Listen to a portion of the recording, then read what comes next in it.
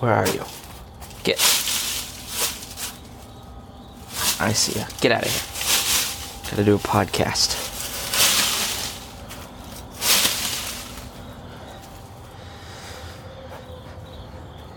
Good morning. It's me, Chris Spangle, just here sitting on my front porch. It is my birthday. And on your birthday, you're allowed to do whatever you want, just like Donald Trump. It's the only day where it's acceptable to act like Donald Trump, and nobody can say anything to you. So, start my mornings a lot of the time. I work for a morning radio show, so don't tell them that I'm doing this. But I feel like doing a podcast. So I'm sitting here on my front porch, enjoying some water, my Nalgene bottles. If you know me, you see me with a blue Nalgene bottle in tow. This fucking cricket. I got a broom.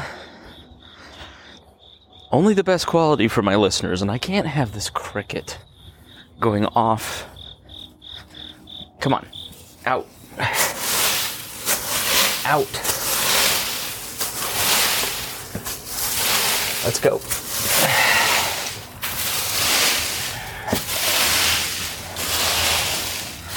Needed to clean this up anyways. Did I get him? You son of a bitch. Where are you at? You little bastard. Where are you? So I live in a duplex, and in between the porches, there's like a little indentation, like a long rectangle. Over here is the brick, and then over here's the brick, and then in between there's like this little cove. Now he's just taunting me. Come on, get out. I don't know. We'll see what happens. He's probably gonna go off just to spite me. So I'm in the cove with my long broom trying to sweep out the cricket. But September 9th, it is my birthday, and I'm just enjoying the beautiful morning. I think it's, 61 degrees, sunny. The top of the trees are starting to change. Right in front of my house, we have two big, beautiful maple trees that keep it shady. I don't know if you knew this, but there's a study done once in cities, and your affluent areas of town are 8 to 12 degrees cooler because they have trees in front of their yard compared to poorer parts of the town, because cities would take care of areas of town. Now this house was built in 1900. It was a working class neighborhood. Maybe a little touch above working class, middle class neighborhood. Indianapolis was known back then as the city of houses. It's always had like a weird growth period because of where it is. And it was laid out by the guy that helped La Fontante, or whatever his name is. His name is Ralston. He laid out Indianapolis. He helped lay out DC. So we have the second most monuments and have our own little Washington Mall here in Indianapolis. That's why we have the Circle. And the part of town I live in was kind of urban sprawl in the 1900s, about 80 years after the city was founded, in a swamp. And so they planted a lot of trees, and the whole neighborhood went to hell in the 60s and 70s, lots of abandoned lots, and kind of came back late 90s, and now is again in middle class area. But there's these two big beautiful maple trees that just keep, it's like having a garage. I'm looking at my car and it's underneath this maple tree. Hold on, there's a walker. So I didn't want the guy to think that I was talking to myself, so I just had to be quiet for a minute. I'm not embarrassed to talk to the several thousands of you that listen to this podcast.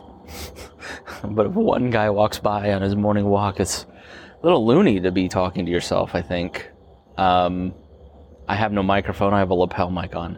But these two big maple trees just keep our house really cool, shady. But you go to poorer parts of the town and you don't have that. I think I have conquered the cricket. Like Queen Elizabeth in Kenya, I have conquered. Rest in peace to the Queen. Twitter's an absolute dumpster fire. I personally like Queen Elizabeth. I think she is... If you look at Queen Elizabeth's career, maybe you're only exposed to her in The Crown. But she and I have a lot of very similar approaches to public life.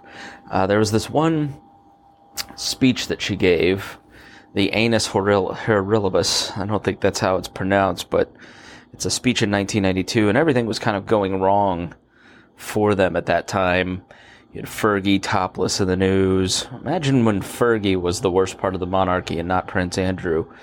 You had Charles getting divorced. You had,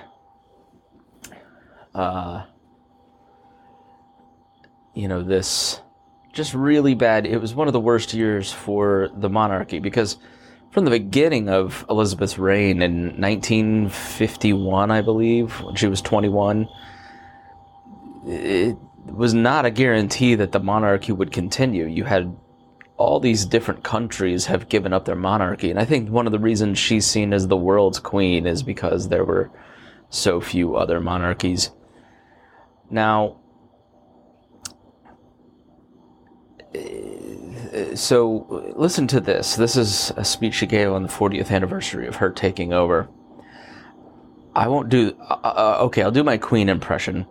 I sometimes wonder how future generations... Okay, I won't do that for the whole thing. I sometimes wonder how future generations will judge the events of this tumultuous year.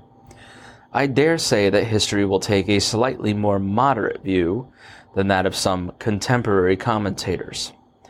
Distance is well known to lend enchantment, even to the less attractive views.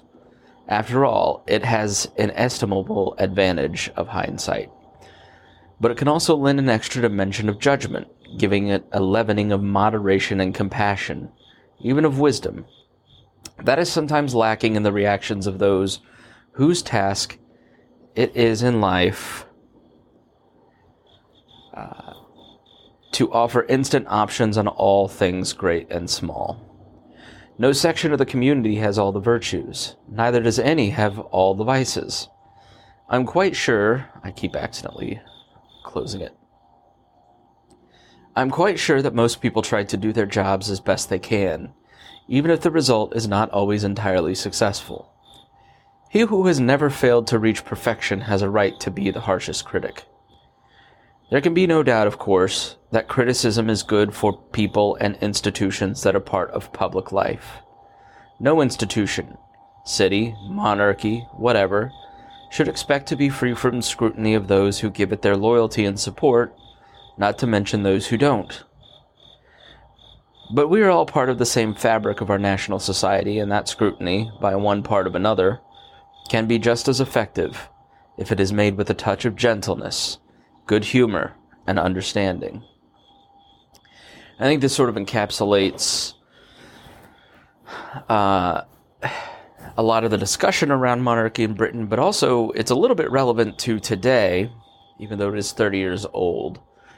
We live even more than then. So, the tabloids were just eating them alive. The 90s were a very difficult time for Queen Elizabeth and the royals. She was seen as very out of touch after Diana died. But then managed to pull it together with the help of William and Kate Middleton.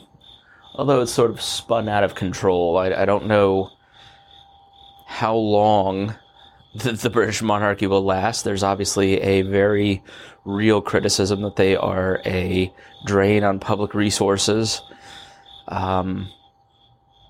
But they have something that obviously we don't, which is, I saw Ben Judah tweet something along the lines of, this is a spiritual leader, a military leader, a political leader. This is, it's, there's nothing in American life that you can comprehend. And it is sort of true, she served 15 and a half presidential terms or something. FDR's revered after 4. What she's essentially saying here is we should be critical of people in public life. We should be critical of institutions. There is no sector of public life that can offer all of the solutions, and every aspect of it is needed. In American life, that means governments, businesses, small businesses, churches, synagogues, nonprofits, media institutions. All of these different pieces and components come together to create the fabric of society. You'll find often that, once we get into our media silos, we tend to start to drift off within those silos towards focus on destroying or building only one of those aspects. If you're actually out in your community and a thriving part of your community and somebody that is involved, then you see how all these different pieces interact to come together. You can't, in a city like Indianapolis, for instance, 100 years ago, 200 years ago, or now, the planting of these trees in the front of my house, there's many different decision makers that would go into that. If you look back on the history of Indianapolis, for instance, we have something called the sports strategy. And the sports strategy was the Lilly Foundation, which is the byproduct of the Eli Lilly pharmaceutical company. After Lilly died, not Colonel Lilly, the original, but his grandson, Eli Lilly, who really built the company and was a huge, huge philanthropist and historian, and left his money in a foundation that came online in, I think, the 70s and really started to pump money into Indianapolis to help build all these different projects. Some of the money, you take something like Market Square Arena, which is where Elvis performed his last concert, the Pacers play, was built right downtown. And then that led to the building of the Circle City Mall, which led to the RCA Dome. The city of Indianapolis, with private and public money, built a football stadium 2 years before they had a team, in hopes to lure a team here, and eventually got the Baltimore Colts. Indianapolis in the 70s and the 60s, essentially because of urban sprawl, people moving not just to areas like where I am, but to places like Plainfield, which was 30 minutes away where I grew up, left downtown as you went to the Circle to get hookers and blow until really the 90s. You just didn't go downtown. There was only a couple restaurants like the King Cole. And so this group of guys got together and had this vision of what the city could be. It's called the City Committee.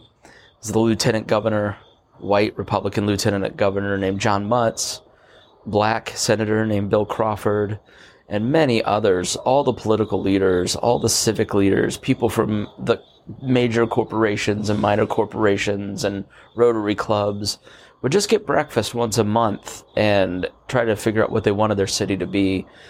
And it really embodied the spirit of the city in that it was what is best for the city first and what is good politically for us second.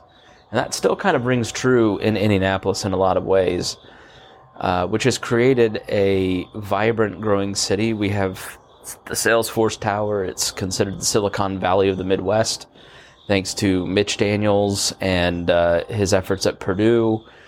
And when he was governor, we have a massive movement of school choice and charter schools here in the city because of Democrats, not just Republicans.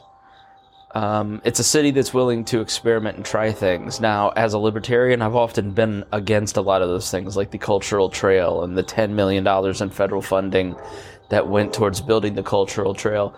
But I'd be lying to you if I didn't say that I love riding my bike on it all the time. Excuse me for the train. I don't even know where the train tracks are. Okay. I literally never seen train tracks, and I walk and ride my bike around here all the time. So my point being is there's all these different elements that make up the fabric of a city, of a state, of a country, of an organization even.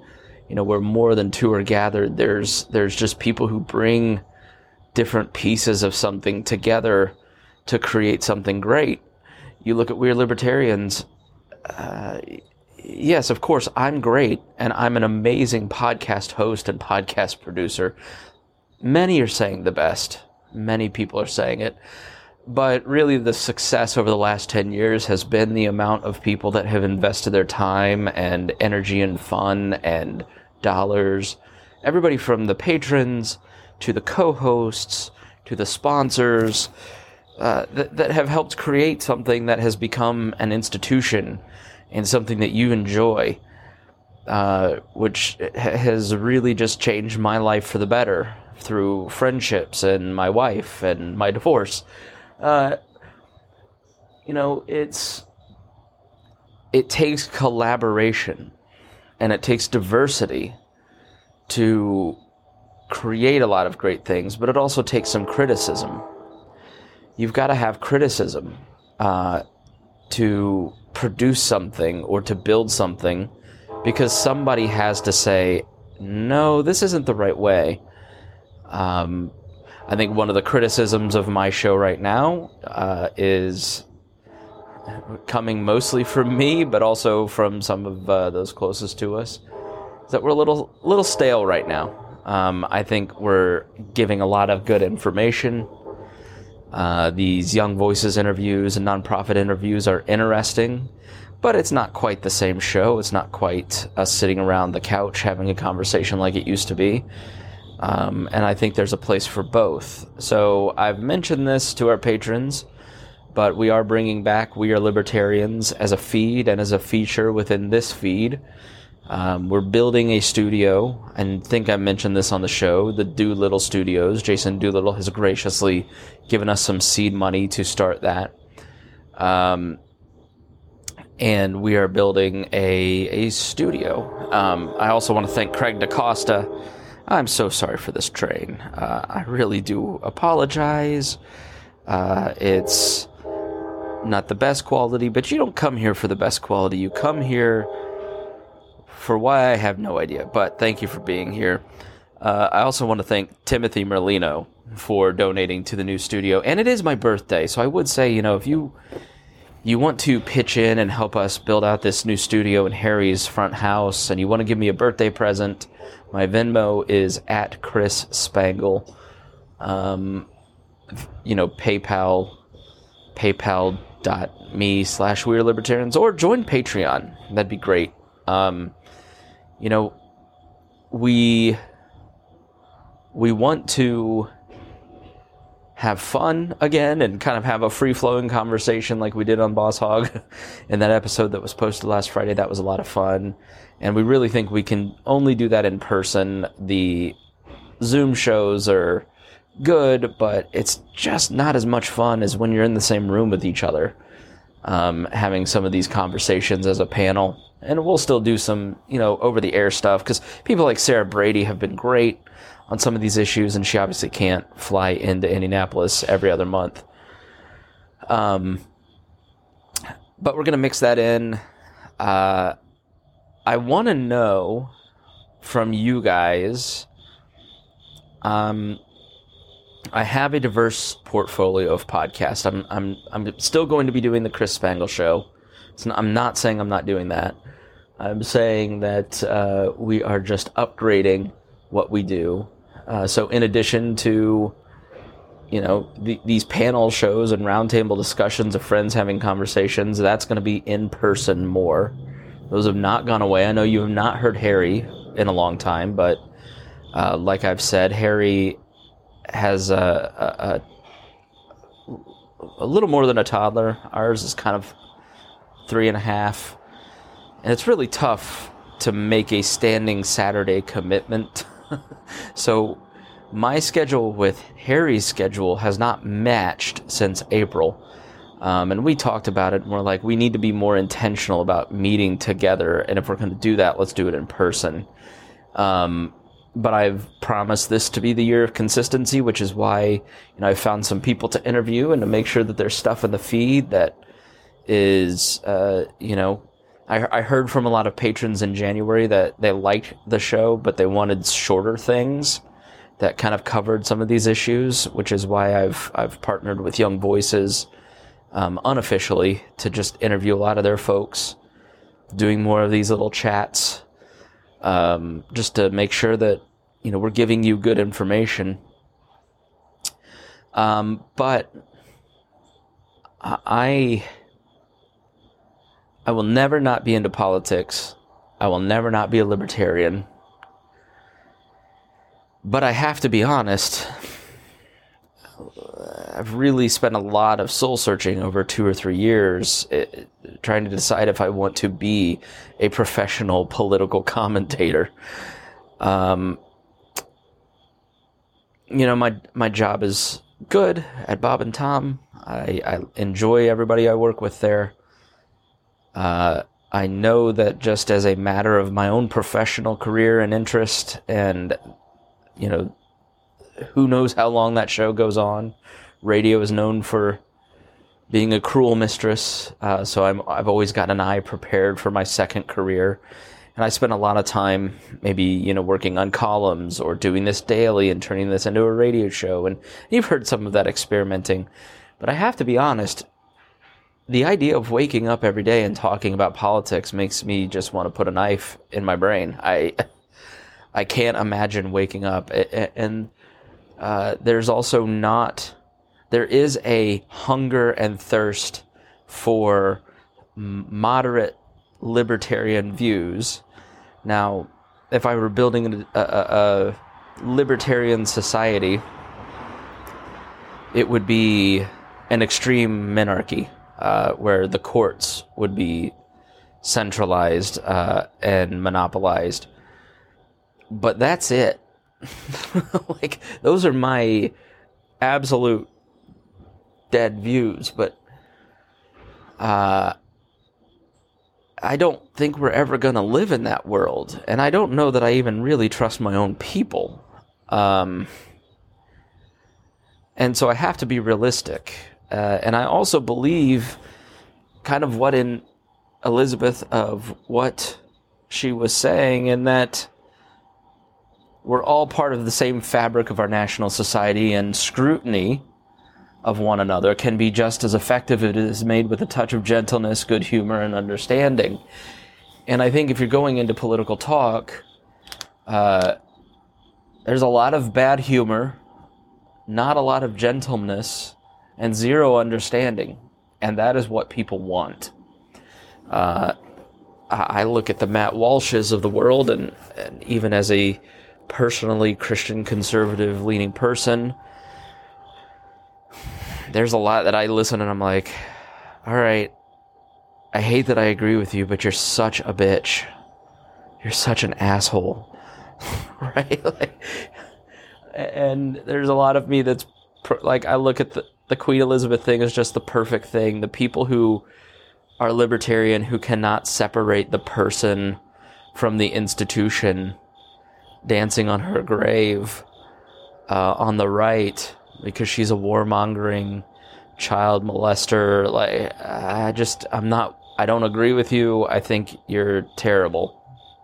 And then on the other side, which I do think is a valid criticism,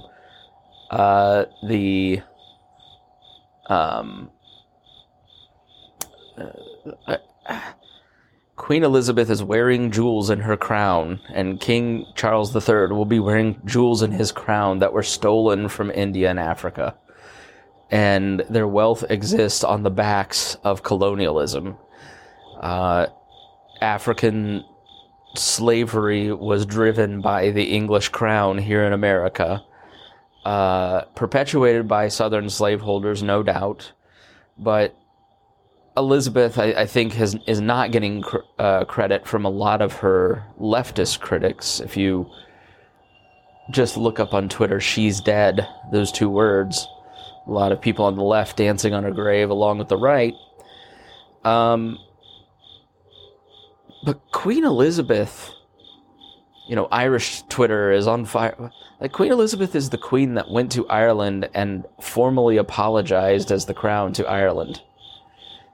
She's the one that fundamentally transformed a lot of the commonwealths in Africa and the Caribbean to being independent, and was a driving force within her own government to decolonialize a lot of these places. Was her record great or perfect? Absolutely not. Was she Winston Churchill? Hell no. She fought with Margaret Thatcher because Thatcher did not have a gentle touch and was not interested in releasing parts of the Commonwealth, for instance, the Falklands War. What she understood was soft power, and people who are interested in hard power don't understand that, don't understand each other.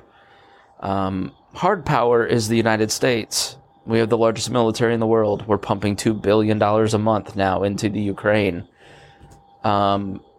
We have weaponry and can blow your ass up, and we're willing to roll in. Vladimir Putin will kill you if you're critical. You will accidentally get pushed out of a window if you're an oligarch that opposes him. That's hard power. Soft power is persuasion, and this is the power that libertarians believe in.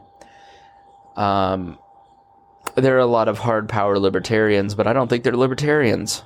I think when the Libertarian Party of Colorado tweets out that, "See, people love monarchy," they're really talking about how they believe they should be the monarchs. Someone like Pete Quinones thinks he should be the one who is in charge when he talks, if you know who that is. I doubt you do. But that's the problem with a lot of the alt-right libertarians. I used to say alt-right adjacent, but I think it's pretty clear that if you're supporting Jeremy Kauffman and the Libertarian Party of New Hampshire at this point, you've given up the adjacent part. But there's people within these circles, within the Libertarian Party, who are exercising soft power to try and influence someone like that to moderate their tone. So they are... It's funny to watch people like Angela McArdle become Mark Rutherford or Joe Bishop Henchman and become pragmatists, because they realize they're now the Libertarian Party and in charge of things. They own everything, every good and bad thing. And the people who are interested in hard power, who are the national divorce people, one way or another, we're getting it by force. They realize that's an extreme problem. But they've built this institution, they're within this institution, and they can't just go and yank that guy's Twitter privileges because he's embarrassing the party, because that would cause backlash, right? So I know for a fact behind the scenes that there are people who are big names who are trying to influence this guy to moderate. They won't denounce him publicly, but they're doing it privately. Well, that's a lot of what Queen Elizabeth did and understood, because as the head of the constitutional monarchy, but largely defanged as a political force, she's a figurehead. She can, Prince Charles has long been criticized for being outspoken about political initiatives. And he has said that as king, he cannot do that because that's not his place. Because the British people have rejected the idea of being ruled by a monarch and have parliament and a prime minister. And they keep the British monarch as like a figurehead. So she understood soft power and advocated for greater sovereignty in all of these different lands. I mean, when she took over, when she was born, they ruled a quarter of the earth. They don't rule a quarter of the earth anymore. They barely rule Scotland. So, I think she's a model for using persuasion and soft power, and a lot of people, the decolonialists, which I agree with in a lot of ways, mostly always. Like, you take Laos, for instance. Laos is the most bombed country in all of the world. Who's mad at Laos? Laos has this unfortunate position as a country in Southeast Asia. Very traditional third world route. It is founded by a great ruler thousands of years ago, expands, shrinks over time, eventually gets taken over by the French. The French kind of lose their grip. The communists come in, so Americans come in to support the Laotian royalty, and then bomb the hell out of the communists, and the communists bomb the hell out of the American-backed supporters. So colonialism then leads to extremes in two sides forming once the colonial power leaves, and that bombing has led to the Laotian people never recovering from it. Well, how can you defend that? How can you defend the rape and murder of these countries and its people? You can't. And you can't separate the power and privilege of the British Crown specifically, and the British people and Americans, by the way, more largely. The idea of colonialism is that these third world countries need saving, and we're the ones to save them, which is really code for bombing the shit out of them. Well, we have to build a world built on nonviolence. We have to build a world on self-sovereignty, and that includes the idea of rejecting colonialism. And this is where the weird part of libertarians, in that your right libertarian that is against being ruled over by a crown fundamentally understands it's just too noisy up here. I think I need to go in the backyard. Now there's a lawnmower and there's some sort of whine. And I just noticed it in the crickets. Good Lord. They understand not being ruled by a king, but they're sort of obsessed with their own position and keeping their own position. And in reality, they fundamentally agree with the leftist who's talking about decolonialization, but they reject it because it sounds woke. Which just... So you agree with the principle if you really think deeply about it, but you just don't want to agree with this person because they're liberals. Oh, there's crickets back here too, in the backyard, but at least there's no lawnmowers, I guess. So sorry if this sounds very bad. But yes, I think the Queen understood that you're just going to have to live with other people. That's the problem with the national divorce people. Is if Indiana and Illinois fundamentally break up, we break up the union into 50 different countries. Or we have two unions, a blue union and a red union. And Kentucky and Indiana are aligned with Michigan, and Illinois is aligned with California. Okay, well, first of all, you're going to completely collapse the economy in a debt-ridden society. And you have to remember, the people who are advocating this are what we called 10 years ago collapsitarians. They believe that the fastest way to speed towards a libertarian anarcho-capitalist society is to collapse the current order. So they're anarchists in both sense of the words. They're anarchists in the sense that they want to be ruled by no one, and they're anarchists in the sense that they want anarchy. And those, by and large, are the people that are running the National Party right now. And they're shallow thinkers, and they don't really understand the consequences of what they're advocating in terms of how it really plays out. Some of them. Others, I think, know exactly the consequences of what they want, and that's why they advocate it. And they just sort of play off of what sounds right or what feels good. So, the problem with a national divorce and building a society built on religion. So if you really sit down and talk to one of these guys who has followed Mencius Moldbug and Michael Malice for a long time, went to Mises events 10 years ago, and now they're, monarchists or advocating for a strong central government in the vein of Otto von Bismarck, because you had a society founded on hierarchy. So, remember the lobster thing with Jordan Peterson? There's a hierarchy of people. There's good and bad, and the reason that the Laotians are poor is that they just aren't as good or smart or effective as white people, right? Now, this is not my belief in any way. I'm explaining to you what a large wing of the libertarian movement now believes because of, I think his name is Carl Yarvin, also known as Mencius Moldbug or whatever. I mean, these are alt-right beliefs. This is essentially what they're arguing. And they reject liberalism totally, because liberalism leads to degradation and depravity and moral degeneration. And it's the philosophical backing for the knee-jerk reaction of not wanting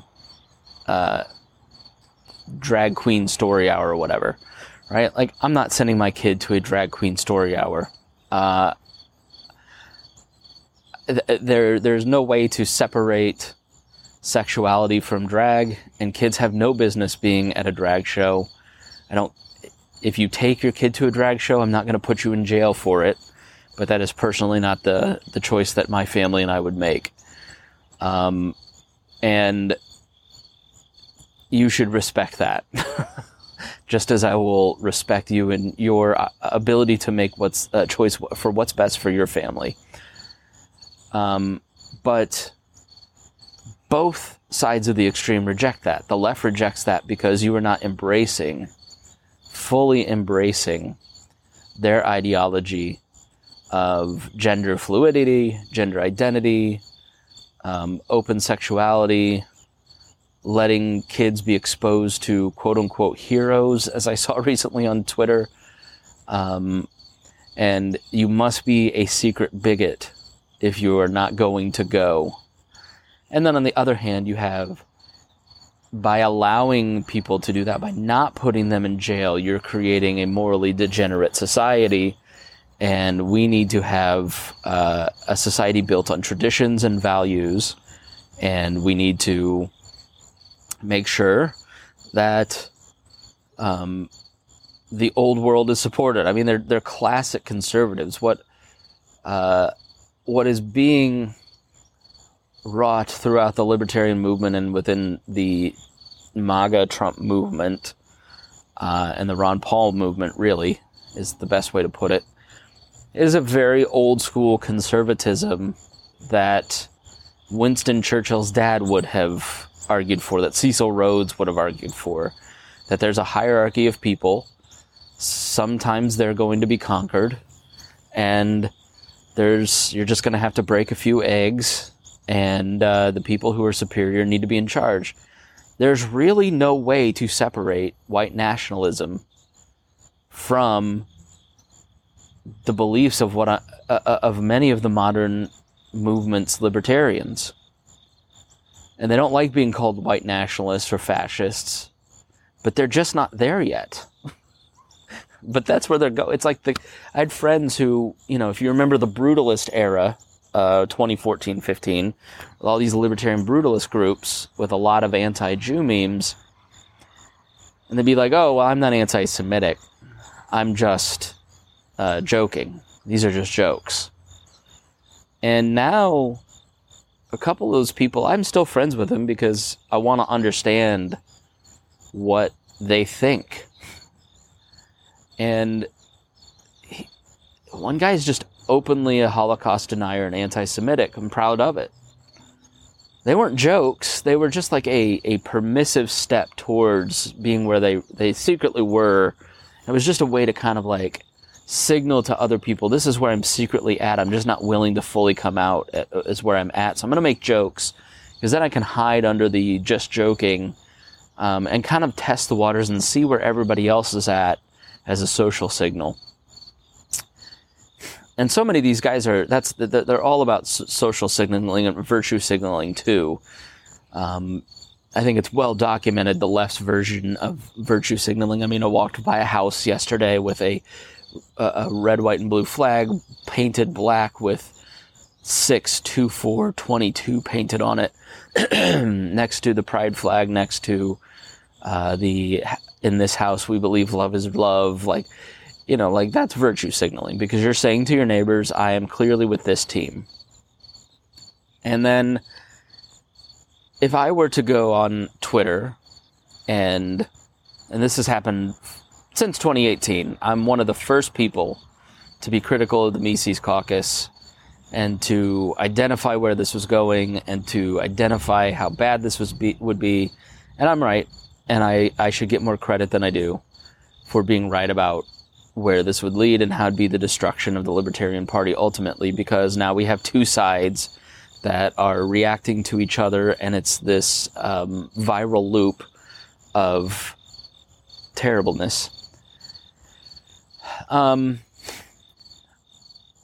But they signal to each other. You'll see under my posts, like,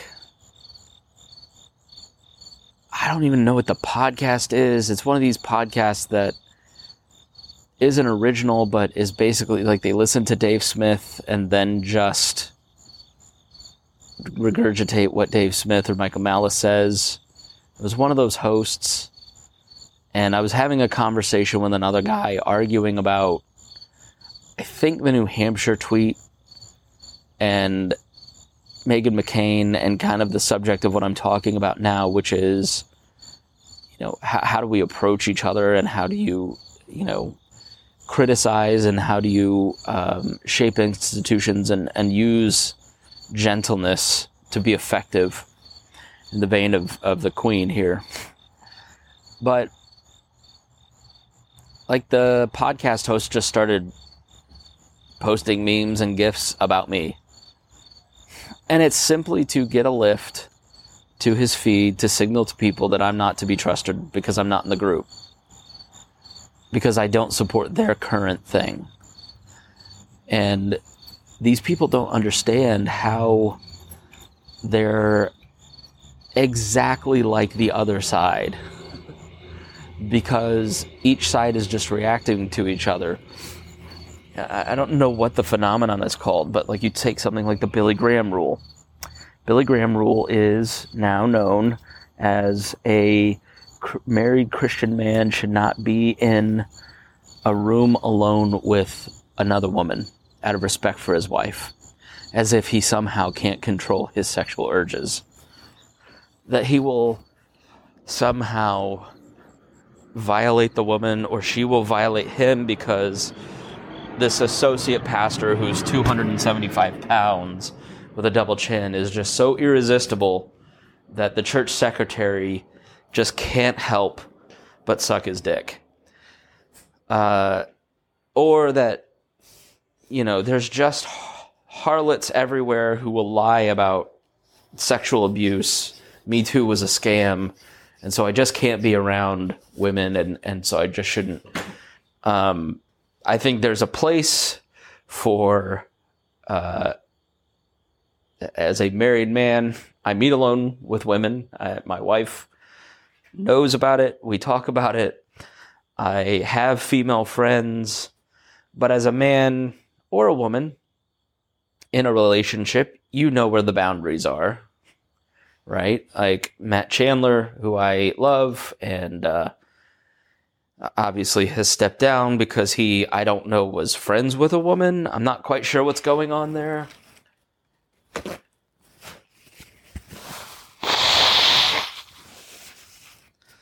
There's either more to the story, or it's like a really hardcore overcorrection from the Matt Chandler, or from the scandals of other people, but that's kind of what the Billy Graham rule was. It was originally called the Modesto Manifesto.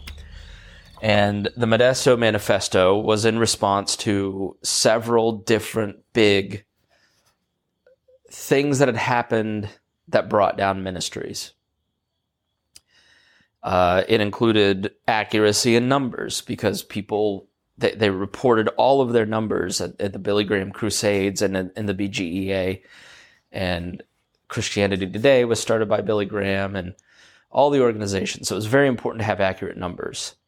There were also people who literally were trying to go to different pastors and these preachers and televangelists and everything and try to catch them out on sexual sin. And as a response in that time, they agreed not to be alone with other women because they didn't want to give the appearance in that moment of time of being that way, right? It was never intended to be a ongoing, long-term Christian rule that every man should follow, as if it were part of scriptures. It just wasn't. But then Mike Pence says this because he's a politician that is cynical and wants to do anything to ingratiate himself to his own people. And then the left reacts to that. And then the right reacts to the left's reaction. And then the left reacts to the right's overreaction. Then the right reacts to the left. And so it builds up over time, almost like the Mandela effect of being so far removed from the original piece of history or moment that it's unrecognizable. And a lot of that is happening in so many areas of our world today. And it's happening in the libertarian movement, where we're so far from talking about libertarian ideas that libertarianism has been distilled down to, is Jeremy Kauffman right to tweet what he tweets? We have let a narcissist control the conversation. We have given the narcissist exactly what they want, which is to be the conversation. The right does this with Donald Trump, and they fell for the trap. Joe Biden's speech was one of the worst speeches I've ever heard a president give, and I'll do another episode on this. Joe Biden was elected with a mandate to be normal, to be a uniter, to bring people together, to be a moderate. He was selected in the primary because he was a moderate, not because he was a radical. And to give a speech that went so much further than Donald Trump's, presidential speeches. This was a presidential speech where he used taxpayer money to stand in front of Independence Hall with a red, white, and blue splash. You've probably only seen the red background, but if you look at the Getty images of the speech, it's red, white, and blue. They just screwed up and put the red in the middle for some reason. But I don't know if I think that was unintentional. Because what the speech was intended to do was to get the right talking about Donald Trump and to get the right to act in a way that reminds people how much they hate Republicans and Donald Trump. And so instead of red, white, and blue, it was blue, red, white. And they have to know at the White House what Donald Trump understood implicitly and what we have known at We Are Libertarians since 2013 is that people don't read, they look at memes. They look at their Facebook feed. They wanted so many people to call Joe Biden Hitler. That was their deepest desire. That was what they wanted more than anything. And they fell for it. And they're talking about Trump. Because to not get absolutely crushed, they were losing. You remember Mitch McConnell saying, I've never seen numbers like this. We're 12 points ahead. That's now 3 points and closing because of Dobbs and abortion and just because of the general way that Republicans act now, like this Blake Masters, former Lou Rockwell writer, clear anti-Semite. I'm sure he's just joking, so I'll say allegedly. I'm sure it's just all a joke. They're reminding people of what they don't like. What independents, which are ever growing and now more than 33% of the electorate, of which many of you listening would probably identify yourselves as independents more than even libertarians anymore, want is exactly what Elizabeth was talking about. That they want criticism, they want reform, they want institutions to be more responsive, more humane. And they want it done with gentleness and understanding. There's always going to be a core of people on either side that want extremism, but that's not like Donald Trump lost an easy election by being Donald Trump, and Joe Biden won by being quiet and boring, and Joe Biden's going to lose again because he's not followed his own mandate. The other thing I'll say about Queen Elizabeth and the reaction to it, I think, is our own struggle with time and death. And as I approach 40, as I turn 39 today, she's been a constant. You hear that? She's been a constant calming presence. And she has. She's been there since the 50s, and you see like Mick Jagger, who's old as hell now, tweeting about how his remembrances of her as a kid when she was being crowned. It's hard to find somebody who remembers life under her father, right? She's our whole life she's been the queen, right? The cotton-headed, Monty Python queen. She's the queen. Like, when you think about it, I'm sure some of you think of Beyonce or Queen Latifah, but generally, if you said the queen, most people would think the Queen of England. And so that disappearing has some implications. I've been thinking a lot about this lately as I get older. I'm so glad that I got to grow up in the 80s and 90s, and my YouTube randomly came up on Red Skelton on Johnny Carson, and it was hilarious. And Red Skelton in this video is like 70s, clearly kind of retired and out of the game, but like Johnny Carson's fangirling because he loved him as a kid. My grandfather loved Red Skelton as a kid. He was this comedian from Vincennes, Indiana, who had a radio and TV show and did all these weird characters like Junior, talked like a little kid, and Clem Cladibital Hopper, who was kind of a hobo type. And he was like a lot of these comedians like George Burns and Milton Berle and Bob Hope, who all came up under the vaudeville circuit before there was radio and television. I just saw the Elvis movie, and it's a lot like that too, where night after night after night, several shows a day, you're just traveling town to town, just face to face with an audience, grinding it out, learning what people like, learning from carnies, learning from, all these different, musicians and acrobatic and like circus people, and honing your comedic skills, in thousands of hours of small audiences across the country. And that generation of comedians in the 30s and 40s and 50s and into the 60s just had like this amazing, it's like the distillation of all of history's show business, because you just had the art of performance, theater, music, comedy. It had kind of been suppressed for so long, or was underground, or that scene in Downton Abbey when it's revealed that Carlson or whatever was a former actor, and it was shameful. Well, it wasn't shameful by the time you got to the 1800s, early in 1900s. So it was allowed to run free, but you still didn't have mass media. It was still so local.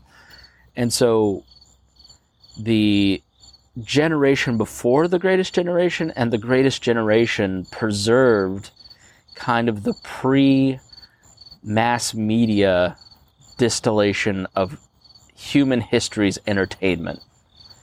And it was amazing. It was focused on show business and making you laugh and like just evoking, and Elvis was like the zenith of it. This guy who just mixes blues and gospel and, black and white gospel and jazz and country, and puts it into this crazy package with this manager who was a former, like Colonel Parker was, escaped from Holland because he allegedly murdered somebody and, ringed every dime and created all these crazy new contracts for Elvis because he was just a bullshit artist of the highest order, thanks to his days in the carnival. And turned Elvis, Elvis by the end had like these massive orchestras, a white gospel choir, a black gospel choir, and had the money to just like take it to a level that nobody could take it to, not even the Beatles, and had this level of showmanship that nobody could touch because he had all those hundreds of hours in the South traveling around the country.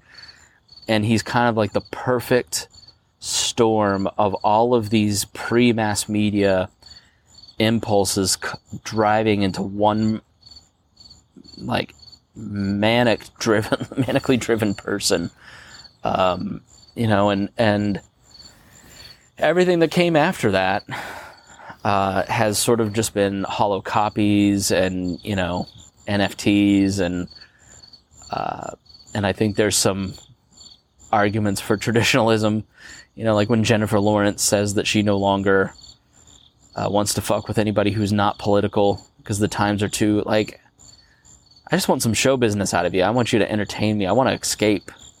We're in a moment of entertainment where everybody wants to escape. They want dad jokes. They want to forget the pandemic. They want to move on from politics when they're being entertained. We've had a generation of media that wants to, I love The Wire and how it deals with all these complex topics. And it was my favorite show when I watched it, and I restarted it, and I'm just like, I just want to laugh. I just don't want to feel sad. I don't want I want to escape from some of this stuff because it's all so serious. And I think we're seeing the renaissance of kind of that 30s slapstick silliness that will come back. I have no idea how I got off on this tangent, but I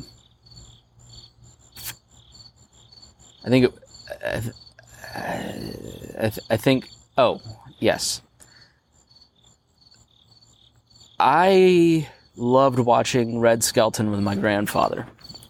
I loved watching John Wayne with my grandfather. I loved listening to old-time radio shows because of him. My grandparents and great-grandparents lived until the late 90s, gave me an insight into an old world. Southern grandparents showing me kind of the powder blue bathroom Southern style, the urban grandparents on my mom's side kind of showing me, entertainment and values from an older time. Grandpa was in World War II, just a very value-oriented human being. He passed away 25 years ago on September 7th. I had to go to his wake on my birthday at 12, so definitely going to beat that today, I'm sure. But I just, because of these influences, got to see a world before the internet that doesn't exist anymore, that is so subjective, so aggressive, I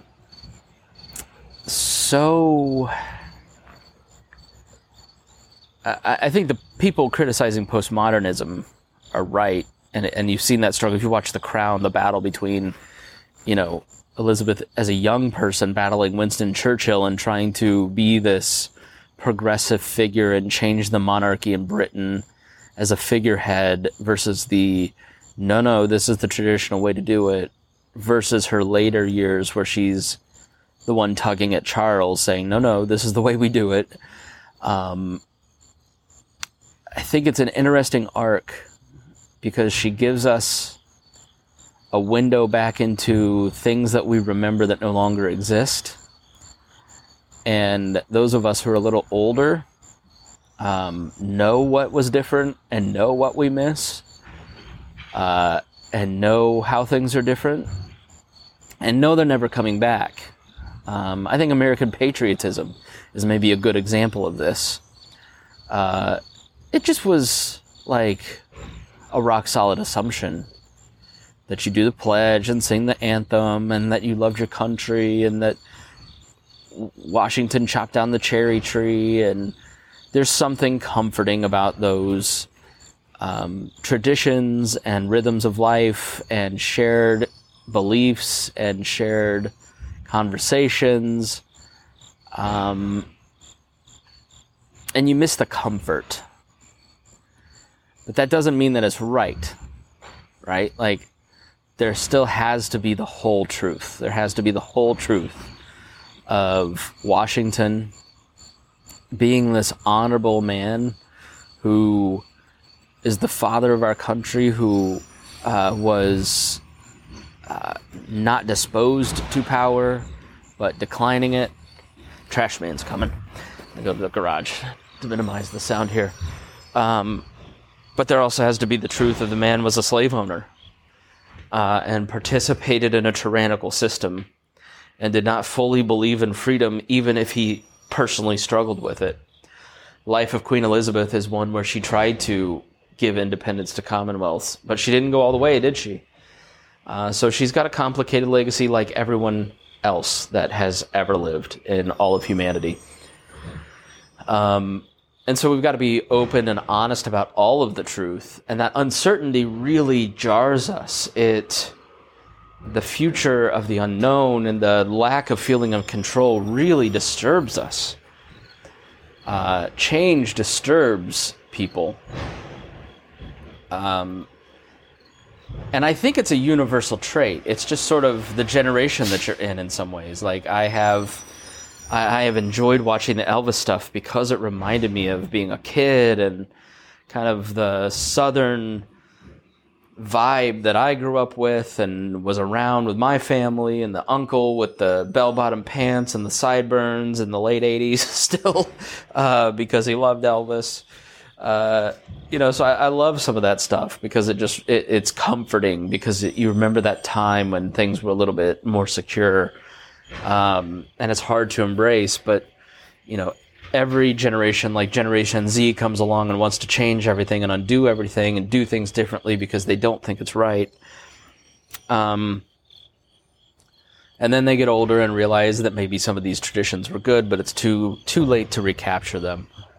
So I think the sadness and the complication of her passing for so many people is that, especially British people, where you're going into Charles, it's totally unknown. He's not a likable person. William has much more of the respect for the institution as a grandson, which she was smart in that. So the old lady got her grandson knowing Charles is a lost cause, is going to do what he wants to do. He'll keep most of the traditions, but William is going to be an influence for far longer because he's going to influence his kids. And so if you want the old ways to last, you got to invest in the grandkid and tell him what came before. Because you have to remember, what's your great-grandparents' names? Both, all four sets. Do you know anything about them? I couldn't tell you. And that was they died in the 30s or 40s, except for the ones that I knew until the 90s. I don't know anything about my extended family. So memories are very short. Your life is very short.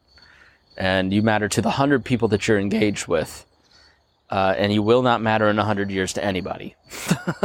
Maybe you will have influenced future generations by taking the time to invest in them and have conversations and remind them of what the past was like and why these things are important. But, anyways. All right. Well, thank you for indulging an old man on his birthday and allowing him to prattle on about many different things. I had a lot more to say than I thought. I do want to open my present from Joshua Sexton. Joshua is a longtime listener. He is one of the few people I know, other than Christy Avery, who has listened to every single episode of the podcast, all 1,300. You can listen to all of them. If you are a subscriber, there is a podcast feed where you can go back and listen to all the old episodes. And so for years now, here in my garage, I just found the box of business cards. This was the first business card that Joshua Sexton sent me. Chris Spangle, dear leader, generous and thorough. I will post a picture of this in the Facebook group, the WAL Nuts, 2 words, Facebook group. Go join it. I'll put a link in the show notes. And I'll put a picture of this present. But Joshua got me coasters one year that had funny sayings from the show. Last year he gave me votive candles that had pictures of all the co-hosts. Eleonora still loves her. Squish. Please pretend you never heard my stepdaughter's name. She loves it. She thinks it's the coolest thing that her picture is on a candle. She played with them for months after, like they were dolls, where Daddy Candle was talking to Mommy and Squish Candle. It was very cute. One year he sent me a painting in Napoleonic dress. So he has sent me a new gift, which I'm going to open now. It's from Teddy's Creative Market here down in Charlotte, North Carolina. He addressed it to, "Oh Lord, Chris Spangle." He also made me a lord last year. I am an official lord of a piece of territory in this little British island. So he always sends the best gifts. And when I talked to him in January, he said, do you find it creepy that I spend more on your birthday than any other person in your family, including your wife? He didn't say that, but that's what he does. But he did ask me if he thought it was creepy because his wife had gotten into his head that he is sending another grown man. By the way, yesterday was his birthday. Happy birthday. He's a year older than me. She convinced him that it was very creepy that he was sending another grown man many different presents with usually his face on it. And I convinced him that no, I'm very vain, and I think it's hilarious, and the gifts are always funny, always great, puts a lot of thought and time into this. Like I said, way more thought and time than Reagan puts into any present of mine. I think it's a painting. It's kind of a long, flat box, like it's a painting, and it says, "Do not crush." And I said, no, I love it. So I will put a picture of this up in the show notes for you. Yes, it looks like it is some sort of painting. Oh, this is awesome. Okay, so it's not a painting per se. This is the coolest present yet. So it is like a framed, I don't even know how he made this, but this is great. So at Bob and Tom on the walls, or around the radio station that I work with, there are these framed gold records with the CD art and a title like behind it. And so what he has done is created a gold record of the Chris Spangle Show with the title of the record being, "Is Anyone Else Really Ticked Off?" Which was an actual episode from 613, and is implying that went gold, which I'm a little disappointed it's not platinum, but that's okay. It's still great. That it's got the show podcast art cover over the CD with the Chris Spangle Show and the taglines for the show. This is amazing. This is so funny. It is exactly like a real gold record that, we have John Mellencamp gold records at the radio station. That's hysterical. So thank you, Josh, for sending the present. That is so cool. I will never have another gold record. And it's so cool to have a podcast that went gold. And it was titled As Anyone Else Really Ticked Off. So, beautiful gift from a beautiful man whose wife thinks that he may secretly be in love with me. So, this is definitely the best one yet. And so funny and thoughtful. So, thank you. Thanks everybody for listening and indulging me and taking the time to help me blow off work for an hour. I don't know how long I've been talking. Every time I go look, I'm like, oh my God, that was an hour. Who's going to listen to this? But several of you have written in and said that you enjoy these little chats, and I appreciate it. I'm going to keep doing them, maybe a little more frequently, because I think they're fun to do. And look for the We Are Libertarians roundtable to come back soon. We're setting up a Saturday to clean the place and get it all set up, and I got the money for the furniture and all that good stuff. And you guys are the best, and I thank everybody for listening, and we'll talk to you soon.